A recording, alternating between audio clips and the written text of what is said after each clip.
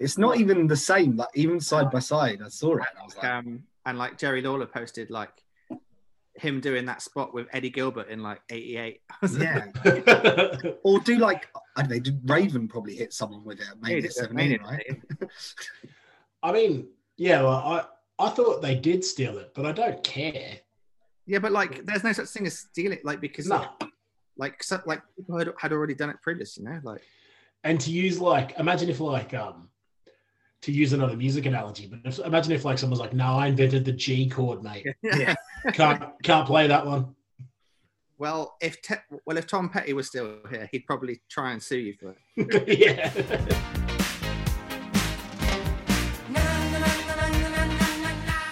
Wrestling should be fun, should be fun. Wrestling should be fun. Wrestling should be fun, should be fun. Wrestling should be fun.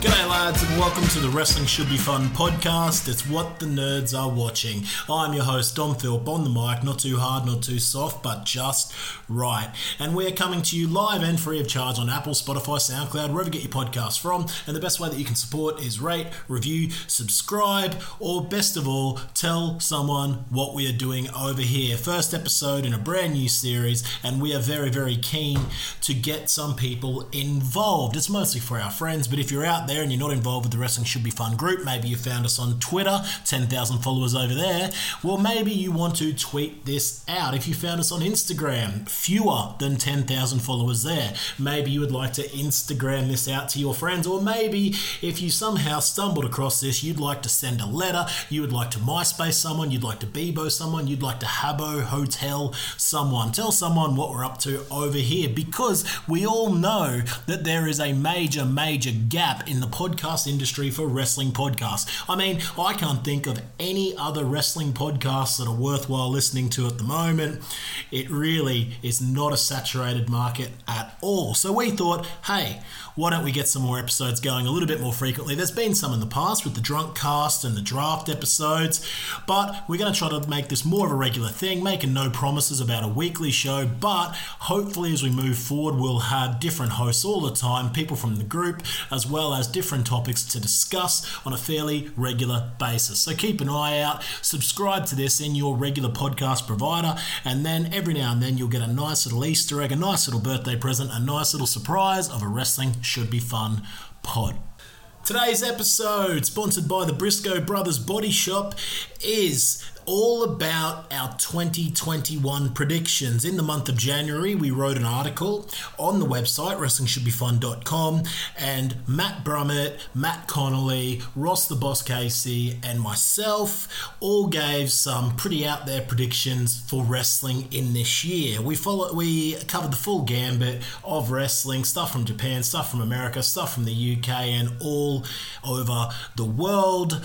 And really what we've done is we're going to record 2 podcast episodes where we walk through that article in a little bit more depth and talk you through the reasoning behind our predictions.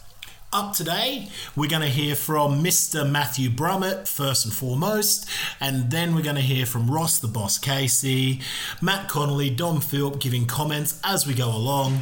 Let's get into the show. I haven't listened to any new music this year, so I didn't know any, really. I knew Cardi B. That was number 6. Like, yeah, I didn't really. How did the Razor Ramon theme do? Not as strong as Booker T by Bad Bunny. Oh, yeah. if this pandemic calms down, I'm going to see Bad Bunny in Porto this year. What? Not actually.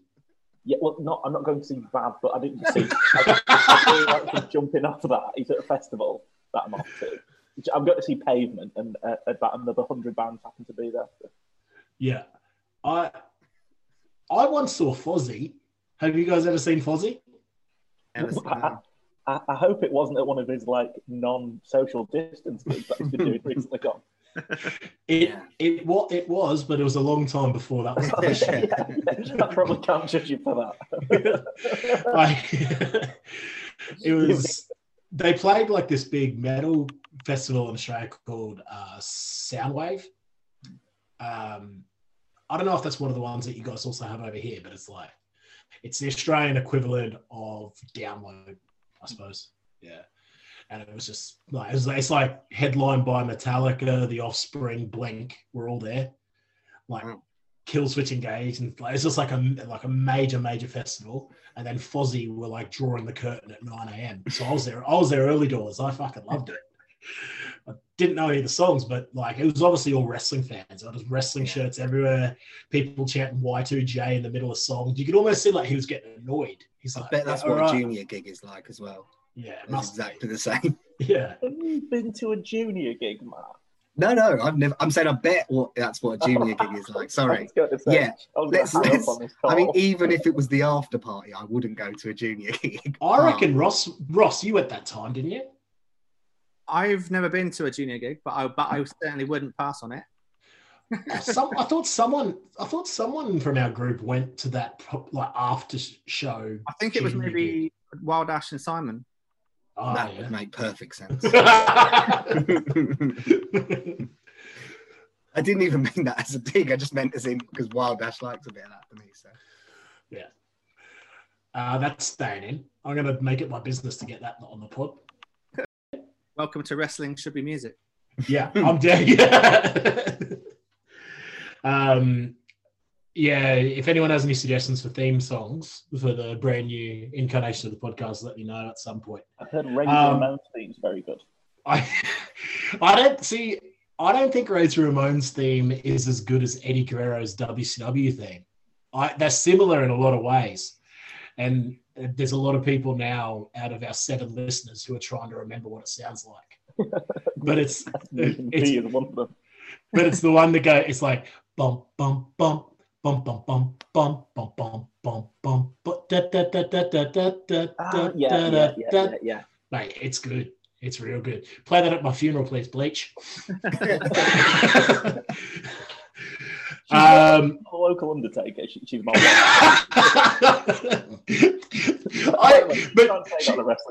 the local undertaker. You mean the overgiver? Property of Revolution Pro Wrestling. Guys, we're here to talk about our predictions for the year 2021.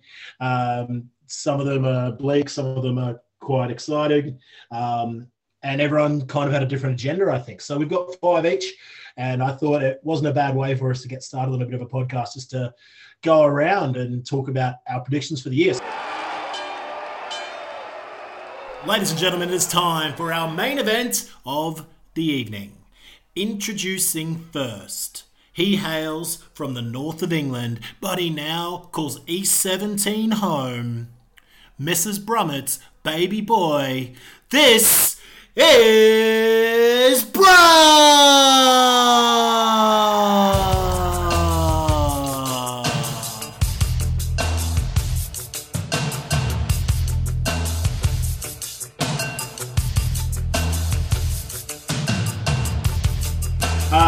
All right.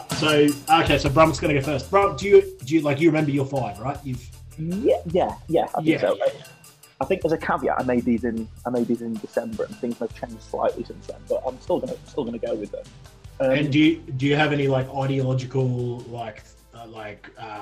any reasons before you give us the 5? Like, were you thinking a certain way before you came up with your 5 predictions, or?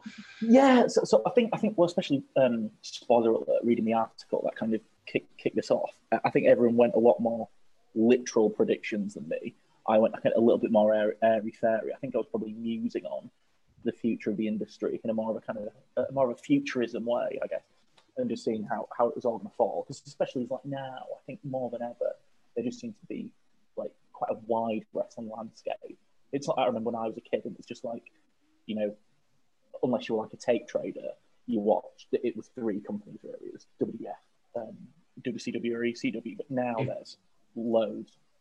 Yeah, and the on-demand services have completely changed things as well. Yeah, like. a million percent. Yeah, so I think it's just So I think that. So I've kind of looked at a few promotions, or looked at a few trends that are going on, and just seeing how they'll go. I think this is going to be the year where I think people sour on New Japan. I think it's a big one. I think, and to be honest, a lot in the kind of Japanese, I think, wrestling community have thought this way for a bit. That maybe even since 2018, which is quite weird for us, I guess, as kind of more casual New Japan fans. But that it's just got really repetitive. I think especially their main event scene, it's just the same thing over and over again. The same match that Tanner was doing 6-7 years ago, people are replicating again and again and again. And it's not to say that like New Japan shit. Like Wrestle Kingdom was fantastic. Jay White's performance was absolute god tier. Shingo's probably been the best in-ring wrestler of the year. Well, not probably, probably the best in-ring wrestler of the year. So, and there's still a lot of things going on. But for me, it's just, I think it's starting to lose its flavour. I think it's just getting a little bit dry now. And it's like, before I would watch a New Japan show and I would watch every single match, well, apart from maybe some of the opening 8-man tags. But now I find myself skipping through a lot, and that's happening more and more to the point where I can't be the only one. And I think it's going downhill. I don't know what you guys think. And that's not just because of the pandemic, by the way. I think there was, massive issues before that. I think that's completely logical. Like I've thought. My gripe with New Japan has always been that I've found it a bit repetitive in the main event scene, but that I always thought that was just me because I was never really that grabbed with Okada or Tanahashi. Like just they're both incredible athletes, great wrestlers, but just for whatever reason, maybe because I can't necessarily understand their promos in their native tongue, so maybe that's it. Maybe I can't quite grasp it, but. I will bring to the table. That's the same reason I struggle with Will Ospreay, actually. Yeah, that is that I can completely understand that. The one thing that I'll bring to the table with that one is I was not a big fan of Jay White, and I should have made your Will Ospreay joke about the Kiwi, but now I've missed the chance. But obviously, like I agree with what you said, that was one of the all-time great individual performances in a main event that at Wrestle Kingdom. Unbelievable. So now I'm quite interested to see what they do with him now. That they did the sort of quitting angle, I guess you'd call it. Yeah. So I don't know. Anyone else got any New Japan hot takes? You're wearing a Bullet Club shirt, Ross. I'm wearing a Bullet Club shirt because I'm that guy. I was thinking about this actually when I knew that we were going to be doing this podcast and thinking about Brum's take. And I, for the last 6 years, have had a New Japan subscription. Then, because Wrestling Should Be Fun are frugal, I got rid of mine because we're sharing our wrestling subscription. Whoa, kayfabe, brother. And I have found myself not watching it as much, and I do wonder why. Because to me, the wrestling is just as good, and I'm starting to think: is it because obviously they lost a hell of a lot of wrestlers to AEW, and whilst that was easy to hide for a few months, the kind of repetitiveness that Brummett's talking about, maybe that's the problem there, in that the first cycle after they all left a year and a half ago or whatever was kind of easy to hide.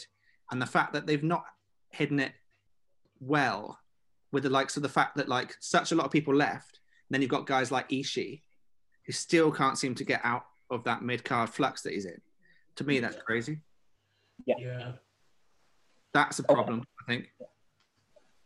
I think as well, it's just this thing that he's so good in the G1 that I think him winning the G1 one year, even if he didn't win the title, I don't don't need to see him win the title at Wrestle Kingdom, but him just winning the G1 would, especially now they do 2 nights at Wrestle Kingdom, I think would just be such an incredible moment, and I think is one thing that they could do. There's a bunch of things that they could do. I think the one of the good things about the pandemic was the blending of the juniors. I know kind of everyone says it, and I'm not saying it should be completely like Western wrestling where they're just completely blended out. I do quite like how they're separated, but I think there should be a little bit more merging because I think Takahashi, Hiromu, not for your hero, but Hiromu's just incredible talent. I like all the Hashi brothers. There's Tanahashi, Takahashi. No one likes Yoshihashi. No Yoshi. one likes What I will say though is that that match between Tanahashi and Shingo was amazing and got me very excited about the future, both because it gives Tanahashi the opportunity to wrestle people that he hasn't for a long time. Yeah, and he'll have fantastic matches with them. And also, is this the start of Shingo leaving that that kind of scene and moving on up? I think that's what it is. Yeah, absolutely. And LIJ have got 2 blokes ahead of him though. True say. Anyway, this is gonna take 12 hours. What? I'll go next to promotions that you guys don't know anything about. Then, so I think following on from that, my other take was I think this could be the year where some of the other Japanese promotions actually start breaking out more into I say the mainstream, that's unfair, but I guess into maybe more Western audiences. I'm going to actually talk probably specifically about the more male promotions, because obviously Stardom, I think, has a pretty decent fan base already. But obviously I'm a big All Japan fanboy of their 80s, 90s stuff, but they're slowly starting to resurge. But I think Big Japan as well, doing some good stuff. But I think mainly DDT had a phenomenal year. Probably been the best from them or AEW. I think probably the 2 standout promotions of 2020. And Noah, well, mainly Go Shiozaki, had a really, really good year. I think probably if I was going to do top 10 matches of the year, I think probably 4 would be maybe go matches. And I think that hopefully, if people are starting to sour on New Japan, they'll realise that there's a lot of other great stuff out there. And DDT, for example, which obviously we see as this comedy promotion, and obviously it has a lot of that, but it also has some fantastic wrestling. Tanaka Endo was an absolute banger last year. They've got such an incredible tag team as well, like Nautilus and Eruption and all these guys. And I just think there's a lot out there, and I really hope this is going to be the time. I have no doubt that all these promotions are great, and whenever I've dipped in and watched the odd Kento match in All Japan, for example, never been disappointed. I've tried to watch what's the one with Daisuke in where he just chops big fellas? That's great. Yeah. Great. But they don't have all over the place actually. Daisuke, I think he was wrestled DDT a bit this year as well. But they don't have the obvious answer. They don't have the Western stars to keep me hooked watching regularly the way that New Japan sometimes does. What about Chris Brooks in DDT? Exactly. So,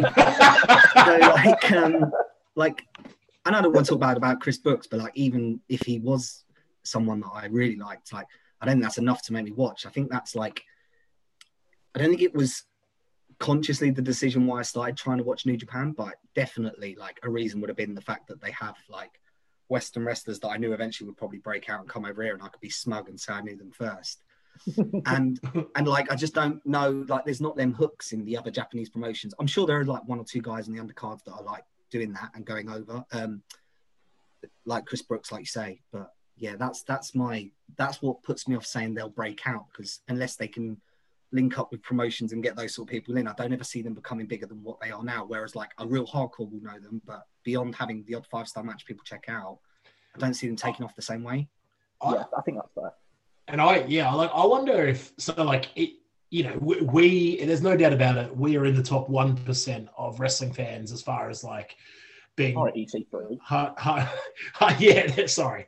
And but a lot of that stuff that you guys just spoke about, I don't know anything about.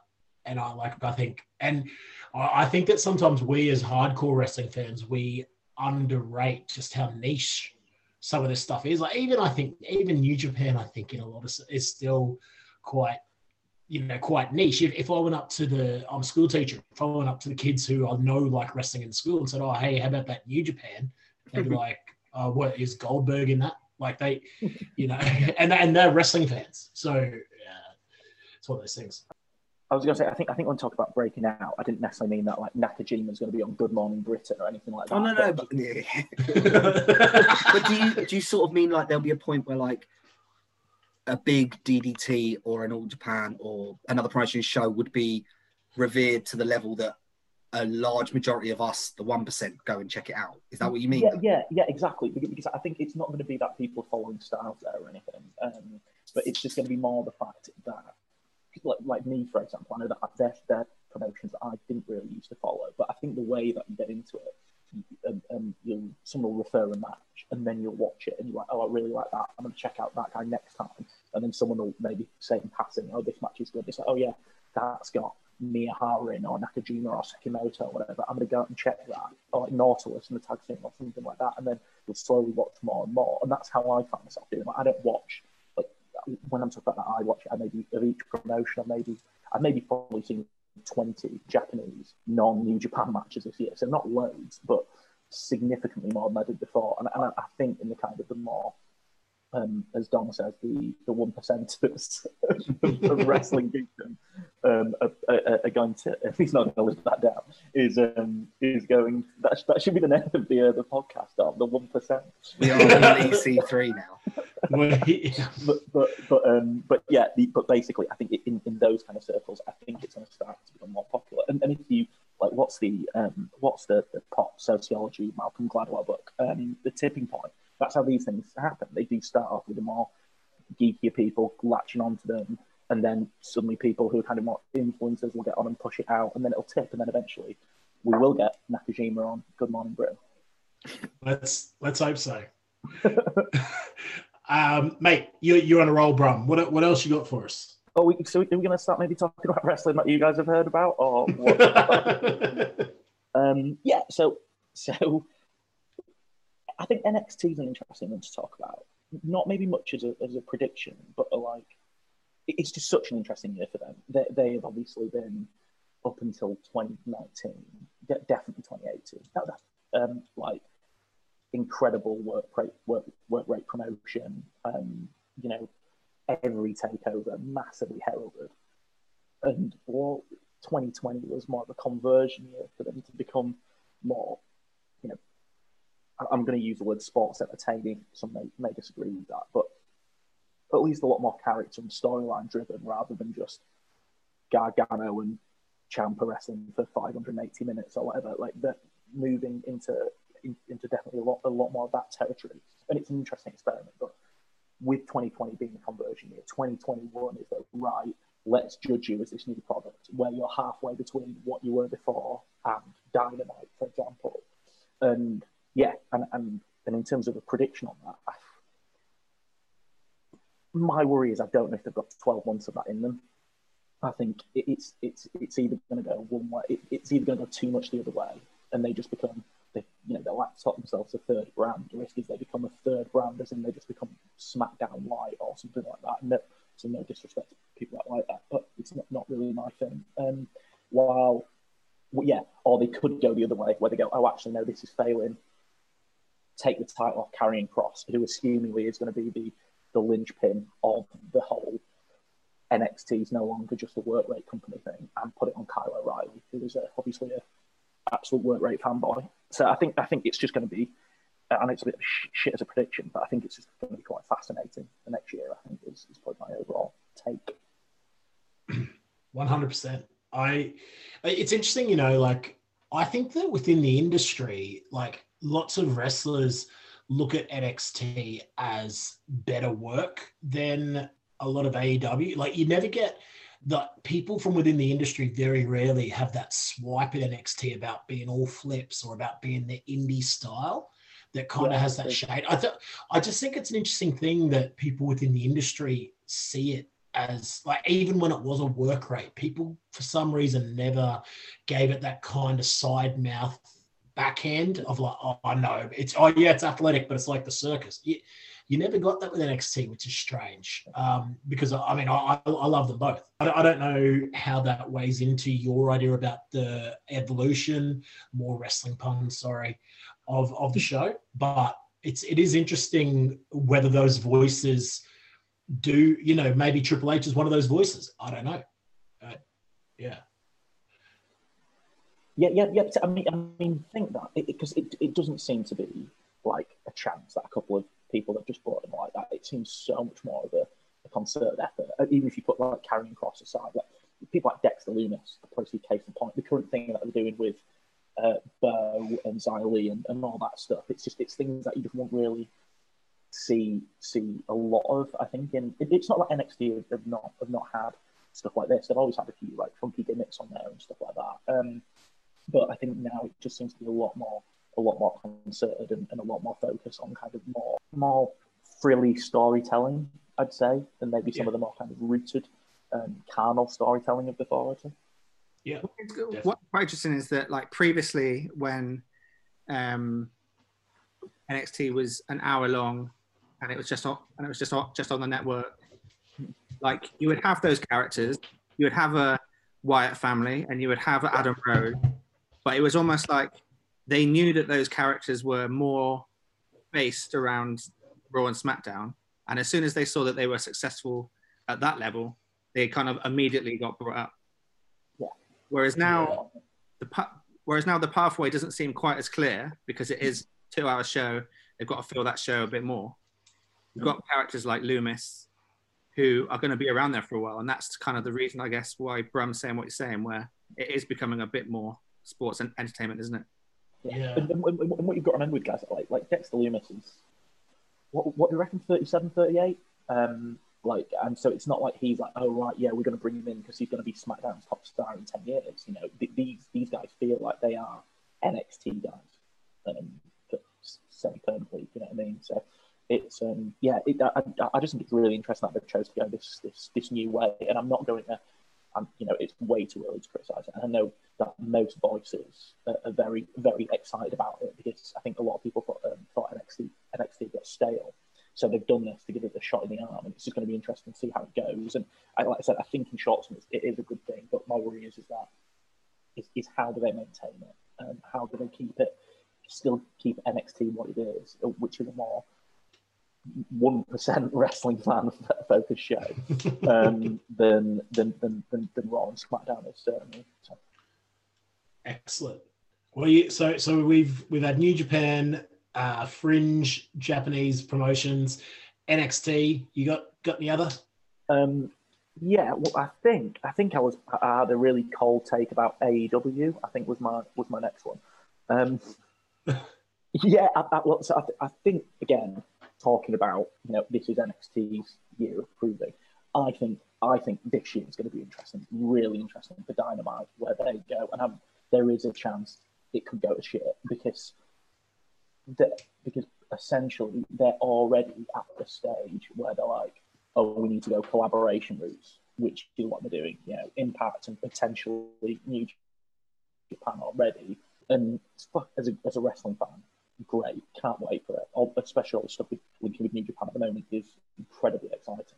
But like in your kind of, it'll only be Dynamite's second full year next year to already be kind of going into that like that's kind of in terms of if you look at products life cycle and like wrestling shows fall into the same thing. It should be really just after its peak because it start kind of going out and touching all these things. In your second full year to kind of be blowing your load on these things makes me think, what next? Where are they going to go? Are they just going to...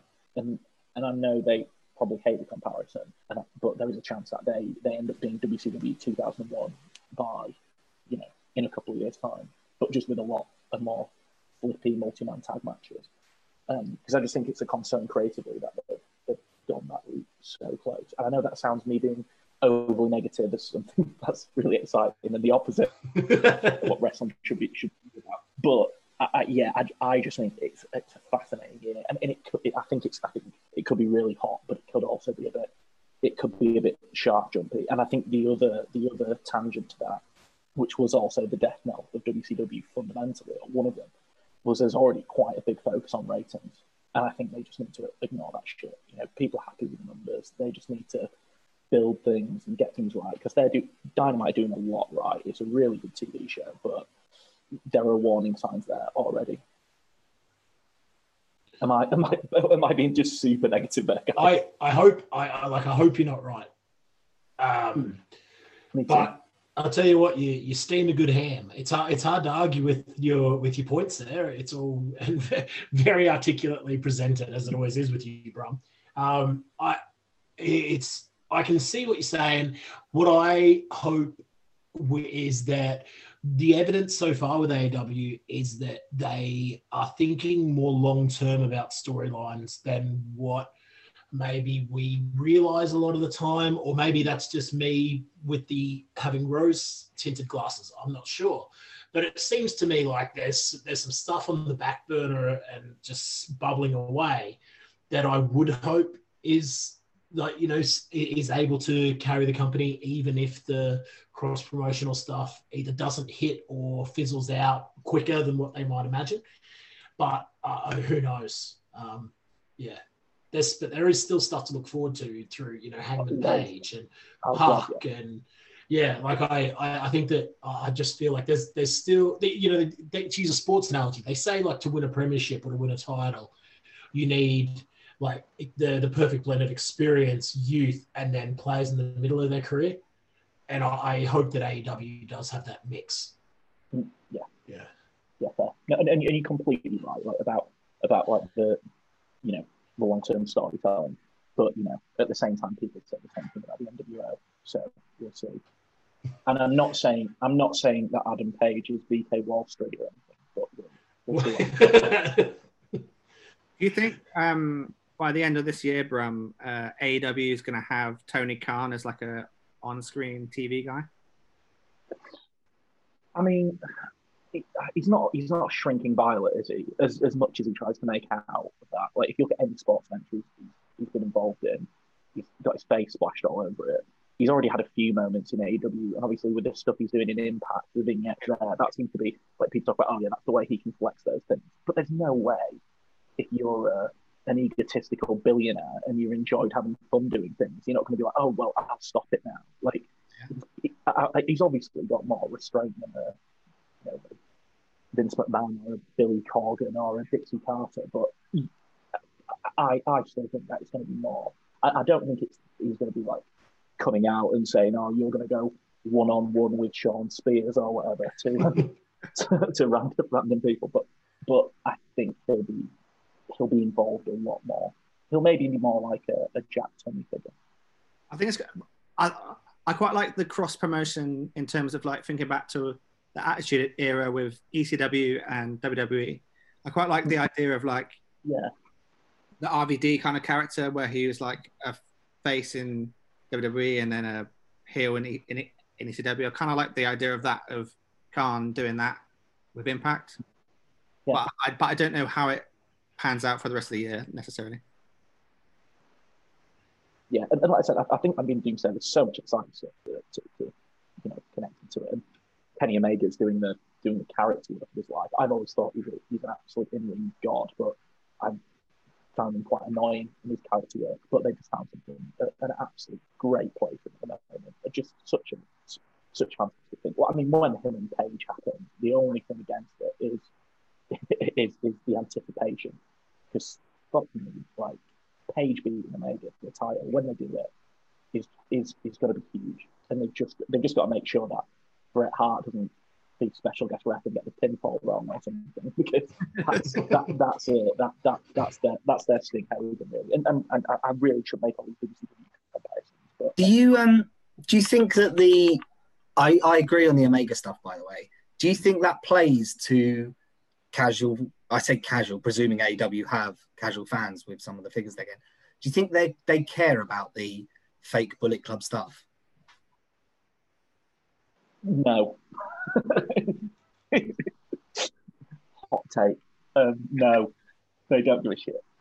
But casual fans are so interesting to talk about with these things. Because if you go back to what I was talking about before about how I'm worried that they could go a bit sharp.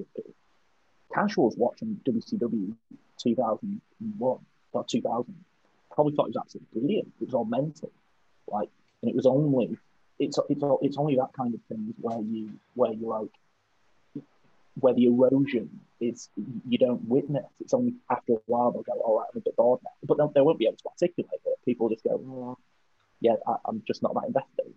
And you know, and third-party analysts will look at it and say, well, this is why it happened. It's because, you know, there's nothing really there to invest in anymore. But people don't realise that. They're like, this is fun, this is fun, this is fun, oh, this is not fun. And, you know, and I think that's my concern.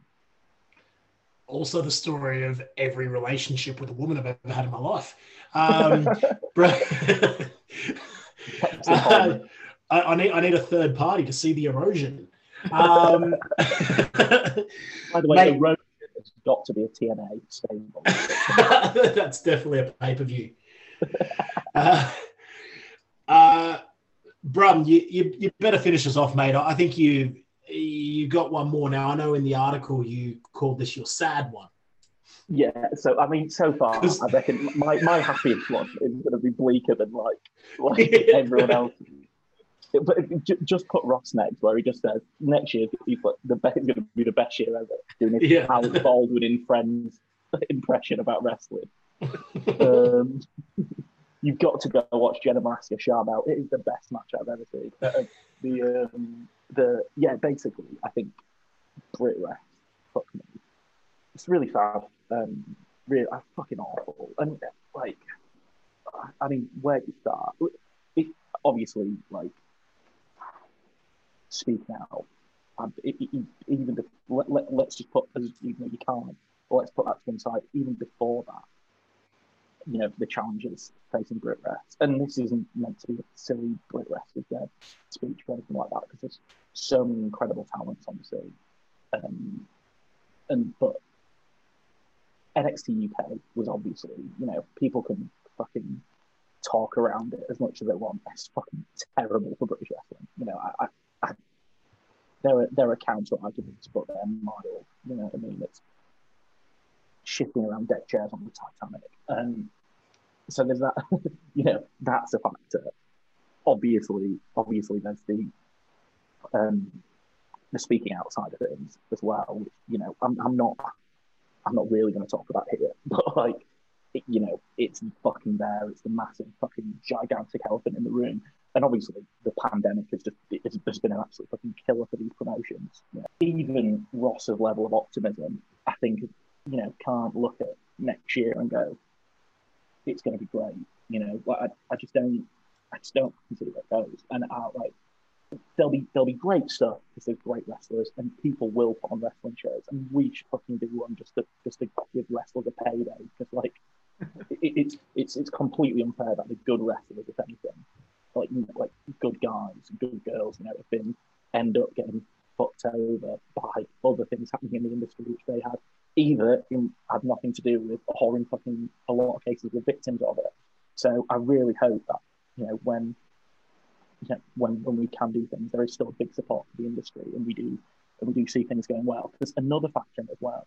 British wrestling fans are, generally speaking, pretty left wing, and the kind of people that are going to be freaked out by, you know, events that are going to like have a lot of people there or anything like that. So it's not like it may be different in the US, but definitely in the UK, I think there's going to be, even if places do put shows together, people will be quite uncomfortable about going to those kind of events. And it's just, yeah, sorry to bring it up on what's supposed to be a nice podcast, but I don't think we can look at predictions for next year as British wrestling fans and not talk about, well, how bad is it going to be in Brit Rest.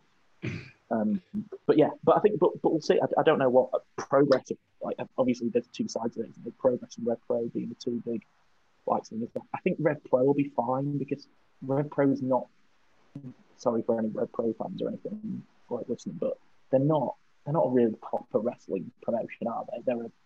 They're just like the old British wrestling promotions, where they're just all super shows, and they may try and have some vague storylines in, but that's mainly so that Quilden man can just get on TV, really, I think, and make himself feel good about himself.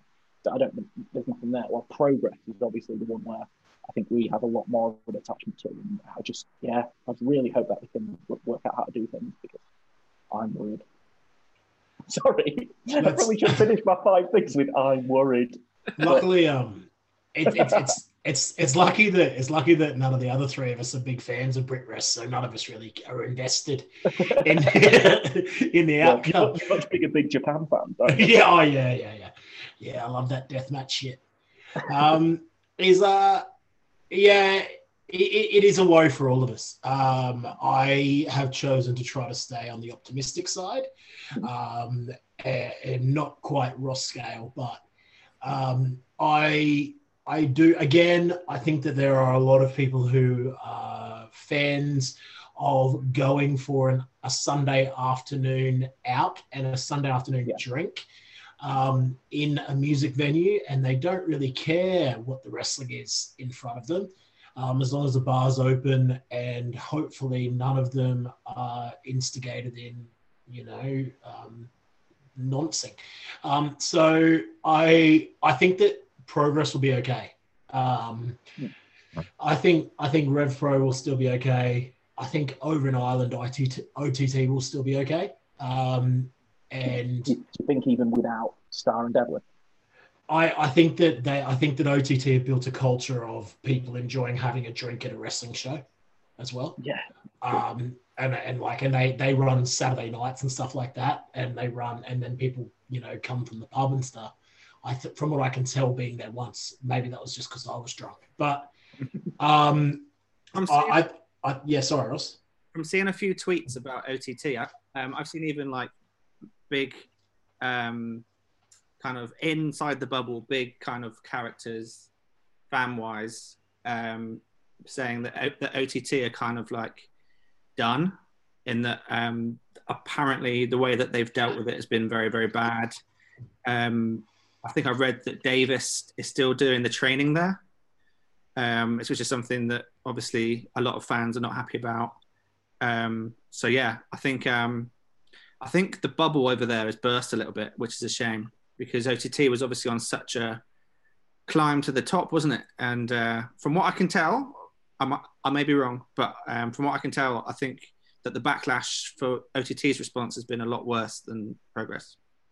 Yeah, I was ignorant of that. Yeah. Because I think with OTT, it's not like it's hard because you can't really avoid the fact that they have the hottest thing in independent wrestling, which was the David Starr title, right? Like, it was just fucking amazing. Like, obviously, that is not me saying bring him back. I just want to be fucking clear about that. That is not. But obviously, from the point of view of OTT, when the hottest thing that they've got is just torn out of them, you can't just go, let's start again, because then everything is connected to it. It's just, and like I said, got Davis, Devlin, like everything connected to them is tainted. And I agree with Dom, more so, in my opinion, than Progress is. I don't quite write the same sort of eulogy to British wrestling that Brum has written, but I'm positive on it. I'm in the unknown, really. If from what I could hear, I can see the issues and problems that might be there, but I'm just always hopeful that the next crop come through and just kill it. I know it's such a always look on the bright side of life answer, but I think there's enough out there, taking away all the horrible speaking out stars and everything. I still think with the enthusiasm that will be there from fans to just go and watch this stuff, I'm hopeful that the new stars won't take long to become stars just because of that. But maybe I'm saying that because 2 or 3 of my favorite guys and girls are hopefully going to be booked really strongly out of guys getting signed, girls getting signed, and what's happened. So yeah, I'm overall, it just more depends on whether shows can run, but I'm positive. But is there a fundamental problem there? And again, I want to say, I know that I'm being a massive team fair on it. I'll literally see that when I get vaccinated, I'll be happy to go to a Sunday afternoon Progress show again. No issue there. But it is to put that stuff aside. Is there going to be the issue there? If anyone gets, as soon as anyone does well and gets over there, our Progress going to turn into a de facto NXT UK feed or something? And so as soon as you guys get skills, he's going to go and be fighting Joseph Connors or some other trash on NXT UK. Maybe, but my favourite Progress thing from 2019, because that's probably the last time to really rate them, was a WWE guy in Dragunov putting over a independent guy in Kara. So like, I still don't know if it's necessarily as big an issue. In some instances, it might be like if they bring in, I don't know, Eddie Dennis to come and squash the local lad. But I still think that actually adds a wrinkle into storylines they can run, because we all go in expecting the WWE guy that's been signed to be pushed. I presume this is the point again, Abra. I'm sorry if I'm beating a different point. It was actually more my point. Sorry, I should have put it. It's not. I think you're right. I think Progress are jumping pretty good about that kind of stuff. I'm sure some people disagree. I think it's just more about them losing talent, because you can't. Yeah, you can feature them in storylines, but it's hard to have them as like front and center. Your guy. It's like Kara's the champ. Right? You know what I mean? Like, obviously he's fucking great, Kara. He's massively over it, but like, you know, the benefit of having him is he's not debuted as Black Swan on NXT UK or anything. So play devil's advocate though, Matt. Like, a lot of people yearn for those times when NXT was just a 2-year cycle, and kind of if NXT UK becomes the kind of end goal for these wrestlers that become stars through Progress, I actually think the fans wouldn't mind it, to be honest. Yeah, it's an interesting take. I guess it's just weird when you know that though. That's I think the goal. I just to jump in with my 2 cents there. I think you're both right. As long as they don't use the Progress shows to get over solely NXT UK guys, I think it's okay to go the other way around. I think for Progress guys to get a go on the NXT UK, I think fans will love that. But I don't think I don't know. I don't know too many NXT UK guys that aren't Progress originals, but if they were to start coming in and taking spots from a TK Cooper, well, then I think people would be pretty upset. Yeah. Brum, fantastic, mate. 5 incredible predictions. Just while... So downbeat. What's Wrestling Should Be Fun stand from speaking out? You've got 3 hours to go.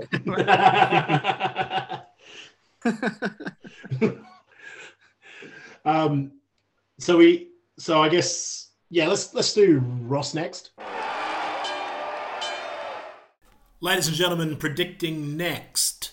He hails from Bristol City, but is podcasting out of central London. This is the creator of Wrestling Should Be Fun and the man behind the Twitter, Ross the Boss Casey.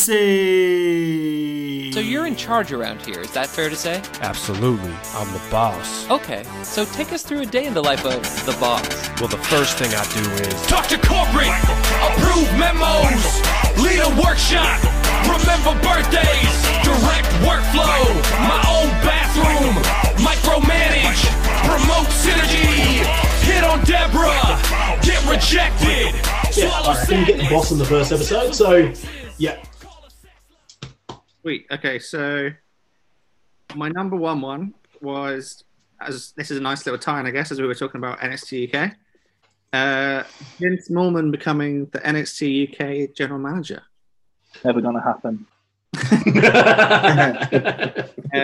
Obviously, through COVID protocols and whatnot, having Johnny Saint on TV doesn't make sense, and also the fact that, let's face it, he's a bit of a charisma vacuum, sadly, even though as much as a legend that he is.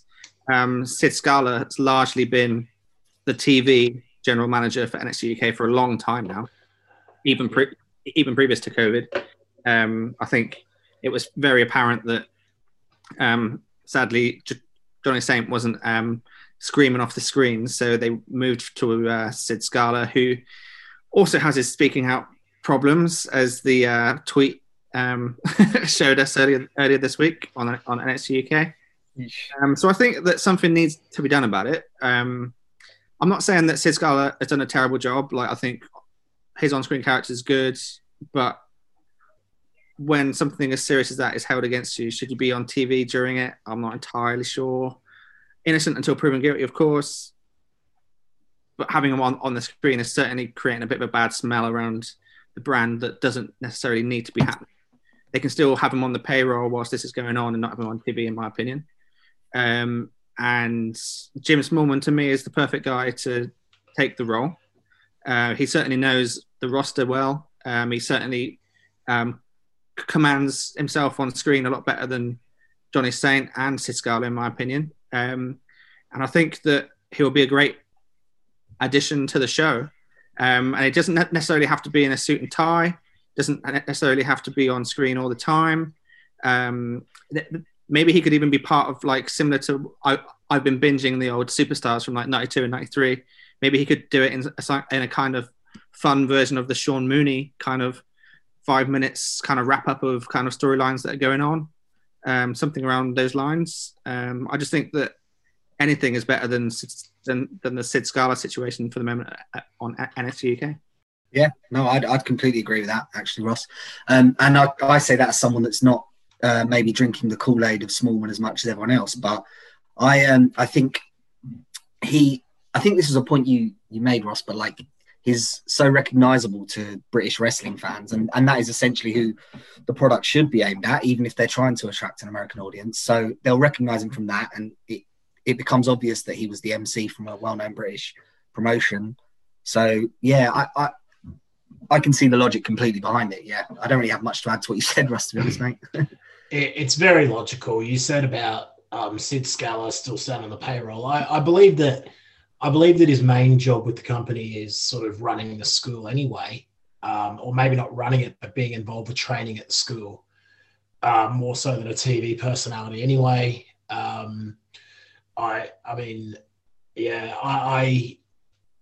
I can't see any reason not to do it outside of whether maybe Jim doesn't want to do it. Maybe he feels like that part of his career is done. Like maybe he wants to be the behind the scenes guy, but everything you said is right. I mean, he's a more charismatic host. No matter what your thoughts are on Smallman, I mean, I know a lot of people felt like he maybe did too much of a comedy set at the beginning of his Progress stuff, but you can't argue that he's, more charismatic than Sid Scala in every way, probably. Not as fundamentally sound in the ring, but that's not what we're talking about at the moment. So, it's hard to argue with you on that one. Whether it happens, I would say, Smallman could book it for himself. That's like, to be honest, Dom, I think you hit the nail on the head with what you just said, because like Smallman's biggest detractors would be, well, he just loves himself and he talks too much, and there's no way a WWE production would let him do that. So yeah, people like me would then not be able to use that criticism against him. So yeah, even I'm for it. Yeah, it's an hour show, so if he did his previous Progress introduction, there won't be much time for the actual wrestling. Yeah. I mean, they've got a ready-made ring announcer there. They don't need a ring announcer. You're saying a GM style operator, which I think I can't see any reason not to. Ross, what else you got? Number 2? Okay, so number 2 was going to AEW. I tried to spread this out across a few promotions, not as many as Brum, but I did my best. So I predict that AEW are the ones that signed Tessa Blanchard. I'm making the argument that the AEW have been having to work with NWA largely to try and get their women's division a lot better than it has previously been. And I think it's worked by and large, but I still think it's a lot more thin compared to when, like, obviously NXT is hard to go up against anyone other than probably Stardom in terms of the women's roster. But it's kind of light and day when you're kind of always talking about the war between the Wednesday night shows. NXT in terms of the women kind of blow them out the water, really. So for me, I think that they need some more talents, and Tessa Blanchard is easily one of the best female talents out there. She's available. She's a free agent. Yes, I'm kind of going against my previous argument with the bad smell around Sid Scala. There's certainly things aimed towards Tessa Blanchard, but I feel like, WWE have proved that you can have these characters on TV and the bad smell goes away kind of slowly but surely. The likes of Riddle, in particular, who's getting a pretty big push now. And I think that it's probably worth the risk with them signing Tessa, especially as her dad's there. And you can have some really good matches with the likes of Britt Baker, for example. That would be a fantastic match. But I think that the roster needs her, and it's worth the risk. I could not agree more. I think, and playing a very dangerous game here with what I'm about to say, but I don't think that Sid Scala or Riddle and their accusations are necessarily comparable to what Tessa has had the rap on her for. You know, they're very different. It's you can't really compare those. And I think I don't think that the public outcry against Tessa would be anywhere near what it has been for Riddle, for example. So I think it's a great option. And I mean, for a couple of more reasons. I mean, I think if Tessa wants to work in the United States again, which she's going to have to earn a living at some point, if she does want to work, well, the WWE will have no qualms in signing her. Like that's where she's going to end up the minute that she wants to work. So AEW should, from a business perspective, like really try to move heaven and earth to try to get there first. They've got the inside running with the dad being there, but I'm not too sure. I think, and I know that Matt, you've been a big fan of Tessa as well.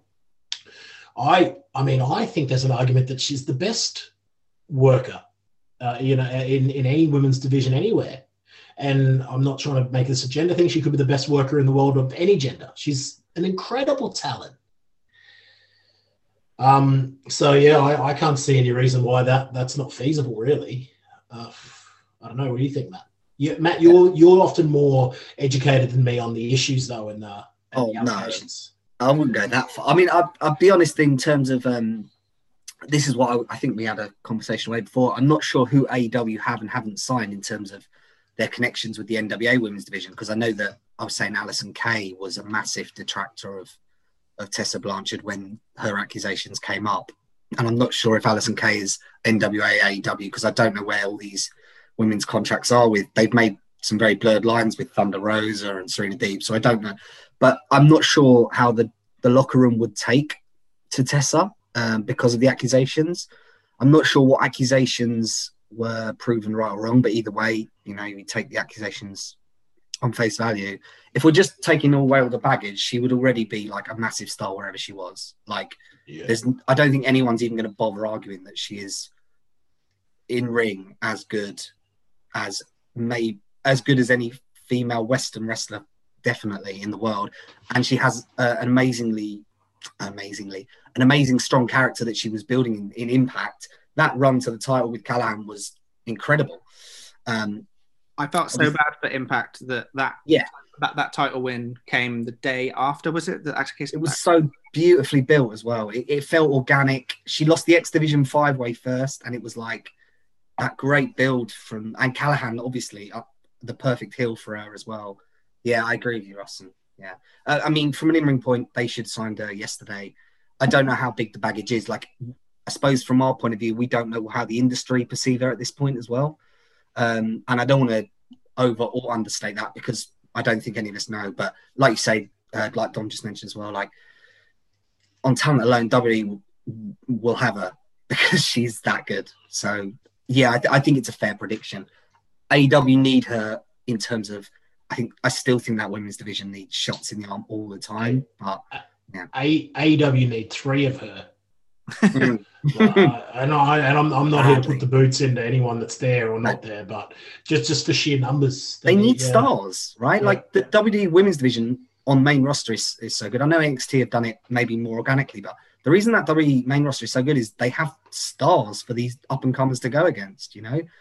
As much as people maybe don't like the booking of a Charlotte or whoever, like when they wrestle people, it's a big deal, and there's no one in AEW that's on that level. They might have had it with Kong before she left, but they haven't now.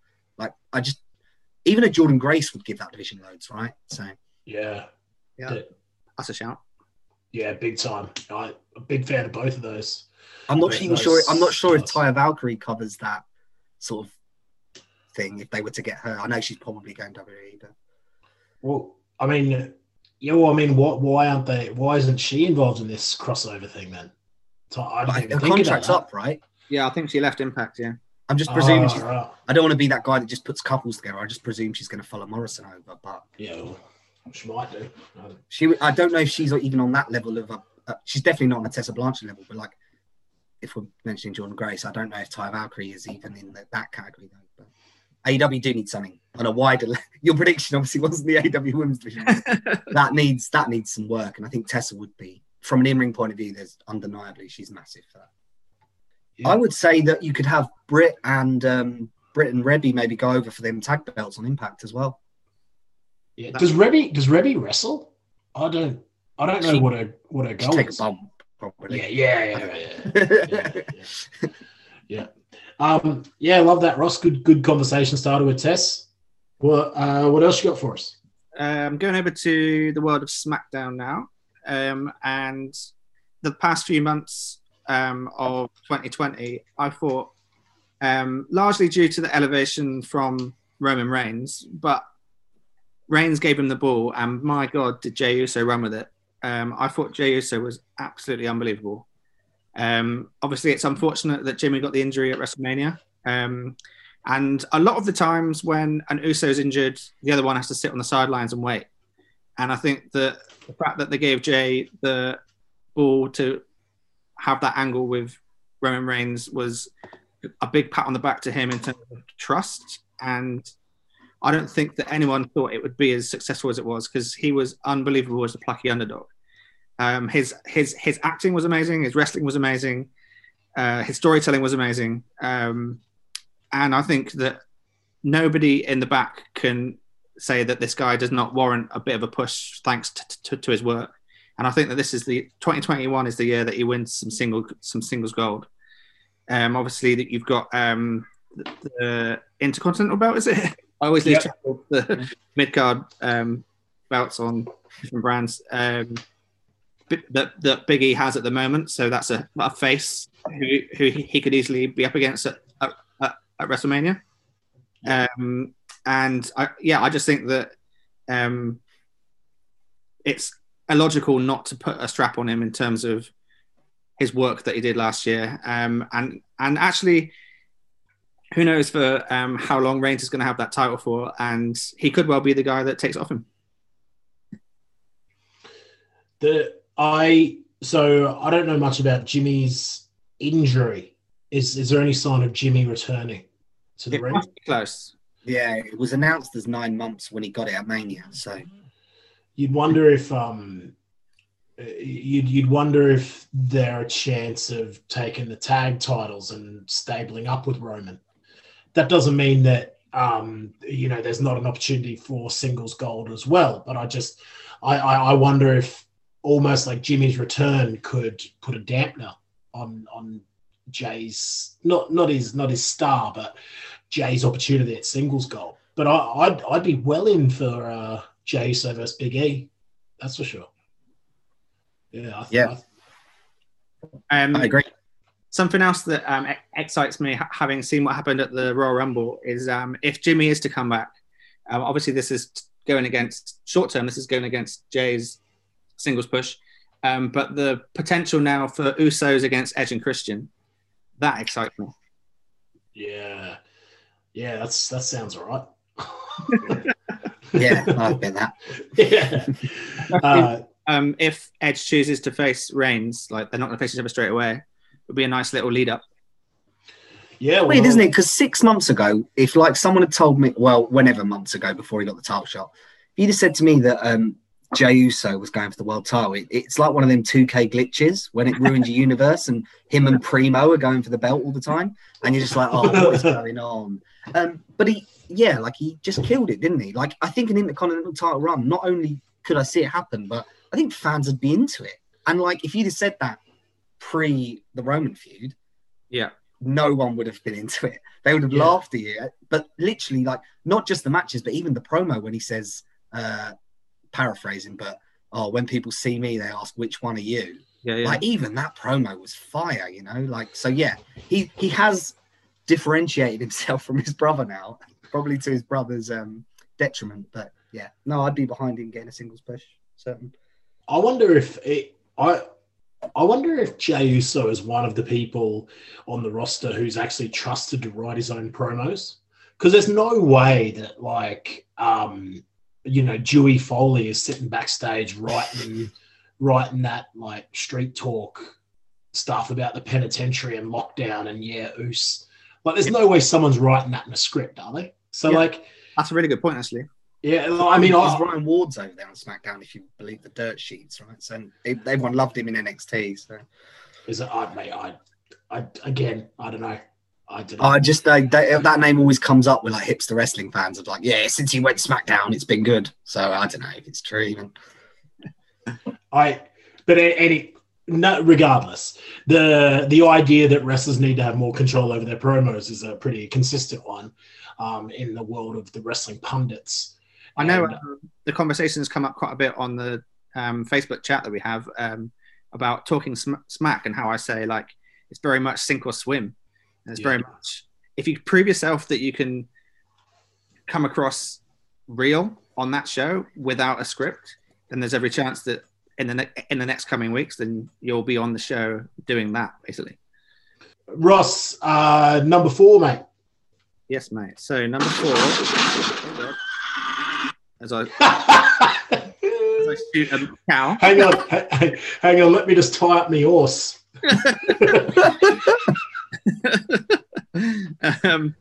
Is that cattle rustled yet? And so number 4 is Randy Orton to win another heavyweight title. Someone who's been very much in the main event scene the past 12 months, really.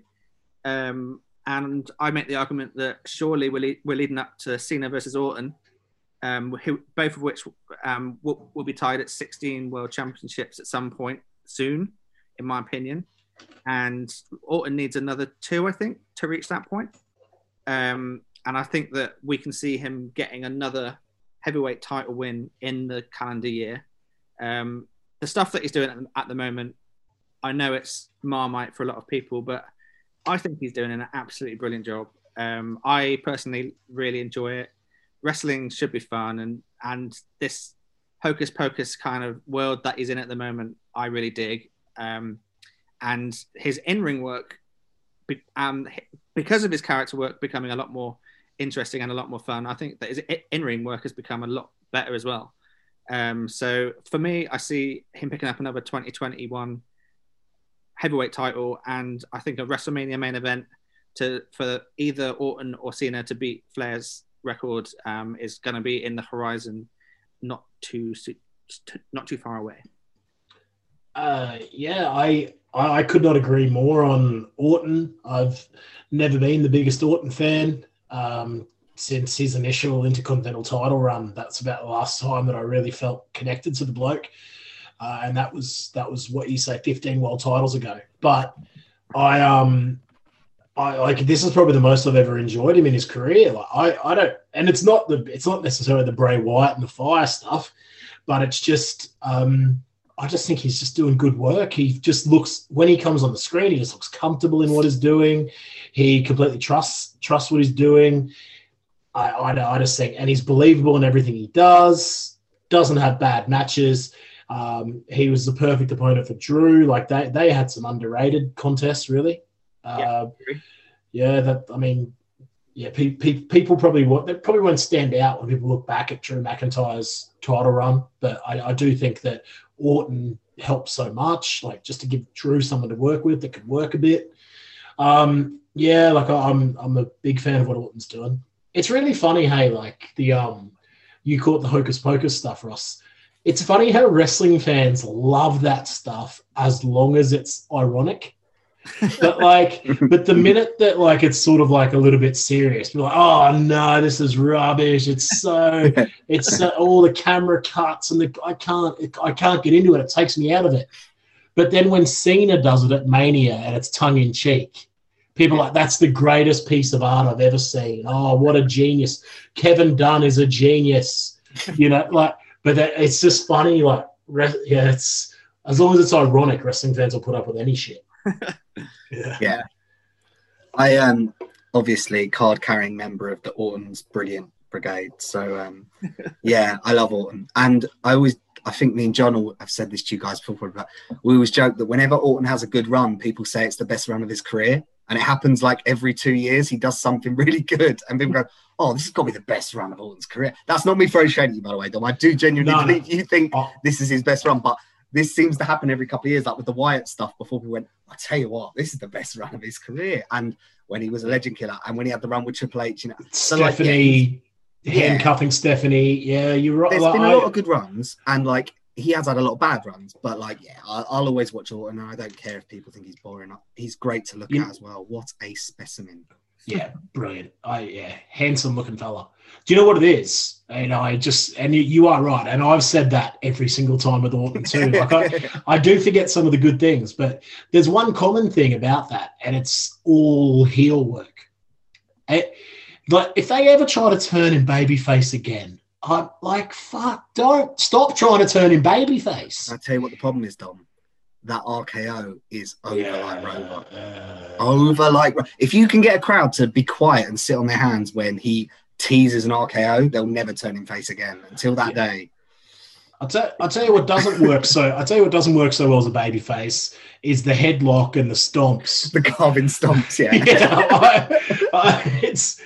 I've told you boys this before, but you know, for the other two people that are listening, the way he stands still in his babyface comebacks doesn't work for me. He's like Andre the Giant after 38 beers. He just stands in the middle of the ring and lets people come to him to feed 2 clotheslines, 1 power slam. And I know that wrestling is paint by numbers. I know it's formulaic, but for some reason, Orton's babyface comebacks really grate me. That power slam will be beautiful, though. Oh yeah. I am definitely over defending now, but yeah. It's certainly Ross's point. It's over my point. that power slam, I don't think it's winning the gold in the Olympics, but I think it's in the final. Yeah. Caveat to this one: who do you think would win that fantasy booking 16v16 world title match? Cena. I also think Cena, but that's Cena's going back to Hollywood. Maybe it won't shock me, but I would say Cena. Do you reckon it will be a double DQ because what's his name comes in the ring? John Stewart. Yeah, the big Ric Flair fan trying to defend their robe. Oh, that was so. That was one of them 4 a.m. too much cocaine storylines, wasn't it? Oh, he loves Ric Flair. He's just going to come out. Well, I'd like to see Lacey Evans' husband do a run-in.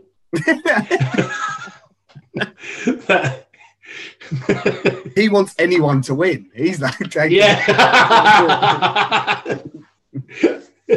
those phantom brass knuckles. Yeah. Did you see that, Matt? Yeah. Rob Armstrong pointed out to us that apparently Rick didn't bring the brass knuckles out. So it was just... Is that why Lacey did what she did? Like costume flapping, I'll call it. I thought it was meant to be... Yeah, I saw it, and I was like, oh, that looks a bit lame. But then I was like, oh, she must be holding a roll of quarters. I thought that's what it was, because that's like a thing in wrestling. Like anytime someone... Yeah, but it is the thing. Anytime someone holds something in their hand in wrestling, it's always a roll of quarters. Yeah. What they need to do is do all the old New Japan, get the big Izuka glove, get that there, like, bang in someone's face. You can't punch with it. It's like a poke. It's like a I like that even more. Yeah, like a four-finger. There has to be performative. That's what I like, because the crowd go, oh no, not that. Tinfoil glove. Who put their hand in that mold? Whose hand is that? It's no person's hand. There's a 1 month storyline around this glove. So I love it. Oh wait. Yeah, I'll argue. I also loved in his last match that he just left it. yeah. He picked it up. Lovely. And now Taichi fuming it's gone just because he can't cheat. We've gone from Randy Orton to Tai Chi. Speaking of controversial heels. But I reckon we're getting towards the end of part one here, lads. What, Ross, have you got one more? Yeah, I've got one more for you. And to tie in with Brummett's final one, which was titled I'm Worried. This one is that NXT UK TakeOver Dublin still doesn't happen. Obviously, we've got huge issues with our pandemic over in the UK and Ireland. We haven't dealt with it particularly well. We're doing our herding, where we're letting people out far too early and then wondering why people are getting it. And it seems to be that that's going to be the case again, with likelihood of February or March, where people are going to be let out, even though not everyone's been vaccinated again. So who knows when everyone's getting this vaccination. And it's supposed to be happening in October, this event, which is the next takeover in NXT UK's calendar. I just don't think it's going to happen, which is really sad. But for someone who probably loves NXT UK more than anyone else, it's not affecting the shows yet. I don't feel bored by the shows because there's no takeover to aim towards. But it's just a bit of a shame, isn't it? Because that Dublin crowd was something that Dom has experienced. Matt, have you been to? No, I've not been to an Irish wrestling show. I know Really. Dom absolutely loved it when he went with Pete. And I think on screen, the Blackpool crowd in the UK have probably been the best version of it at the takeovers, I would argue. But I think that the Dublin one would blow it out the water. So it's a shame that it's not going to be on screen for a while yet. I think 2022 is going to be when live events are going to be happening again in the UK. And if they manage to book Balor versus Walter, I mean, I'd think about getting a flight. Oh, jeez, mate, I'd think about swimming it. So, Ross, in your prediction, do you think that just Dublin won't happen, or do you think they won't have a takeover then? Because you were talking as in, TV's going to struggle to stay interesting without a takeover. So, do you think they'll rearrange and just do a domestic takeover in the studio? Oh no, sorry. I was saying that so far, I don't think it has struggled to. No, I meant long term. You think it might? Yeah, it might run out of fizz. It might not. So yeah. Do you think they'll just book a domestic studio-based one? Yeah. It's interesting, isn't it? Because there's no reason that that they couldn't. I guess it's you'd have to book it pretty far in advance anyway, because they book in blocks, don't they? I'm not sure how many weeks they book in each block. Is it maybe 4 or 5? So you'd have to long-term book it. So why not? Really, just a case of putting a bit more Thunderdome in there. But yeah, I just think that it's a shame. Like how I say, the atmosphere at that show would be amazing, and the fact that they were building towards Walter and Balor is such a shame, because obviously that would have been an incredible homecoming for him. I can't think of the last time that he wrestled over there. That'd be a dream match of mine. I'd really love to see it. Love to see it. With a full crowd, it would be bananas. Yeah. I'm also glad that they just haven't hot-shotted it on, NXT American TV or something. I hope they do save it until Dublin. I really hope they do. Well, with the amount that Walter's on that TV show, it's highly likely that they won't hotshot it, as he's only on it once a month. Yeah. It still feels like an attraction, right? I think that's something that maybe, I don't know what, whether it's pandemic or whether it's just NXT UK being savvy, but a Walter match still feels like a massive attraction on NXT UK at this point. Like the A-Kid match I don't really care, but even I wanted to watch it because it's a Walter match and we're getting them so sparsely now. Yeah. So if they can do that for a few more months, then you never know. If they can find enough interesting opponents for the matches to still be sellable, then they can build to the Balor match. You're not really watching, right, Dom? Not really. I watch it a little bit. Okay. But not that much. It's quite an interesting time at the moment with the title, because obviously Volta is this kind of like indestructible final level boss. And I actually thought that they were going to drop the belt to Ilya in that match. And the fact that they didn't, and Ilya was built up in such a way, and then A-Kid was built up in a way where he won, 5 matches in a row in that tournament? Like, it's going to take a while to build someone up to that point. And they've gone the opposite way with Trent Seven. They're going to make him lose weight to go up to the cruiserweight title. Now that's an exciting match. I'm here for it. We were having discussion earlier, Dom, where what weight do you think he is? I reckon I'm not great at judging. I don't think they would say that unless he was actually a lot closer to the weight than what you might think. He's already lost a lot of weight, hasn't he? But we just haven't seen him, maybe we haven't seen him for a month without his shirt on. I reckon he is, so I know that 100 kilograms is 220 pounds, right? I reckon he's probably already he might be 98 kilos or something like that. So I bet he's about 215. I reckon he needs to lose 10 pounds, which is really, that's like, I mean, I'm a lot heavier than that. So, I mean, that's a big feed for me. Like, it's not that much. Like, in terms of how much fun Trent Seven is, or like on camera, I'm really looking forward to like some like skits where he's trying to lose weight. Big time. We need the version 1 stuff all over again, right? It's got to be version 1 stuff. He has to do it. Banana juice and all that stuff. I'd like to see him chasing a chicken around like Vince and Shane before that Rumble. Yeah. Imagine that. Imagine that in the snow here in a UK February. Outstanding. That'd be so good. Yeah. Those are my 5, Dom. Brilliant. Outstanding stuff. So I reckon we put a little pin in this, come back next week. What do you reckon, lads? Sounds good to me, mate. Sold. Yeah.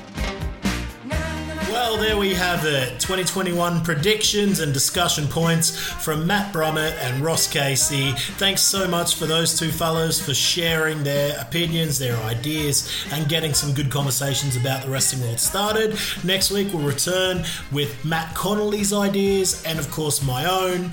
We'll be joined with the same guests again, so make sure you tune in to get the second half of this 2021 predictions episode. Until then, though, guys, this is the Wrestling Should Be Fun pod, and I'm Dom Phil. Drink lots of water, look after your mates.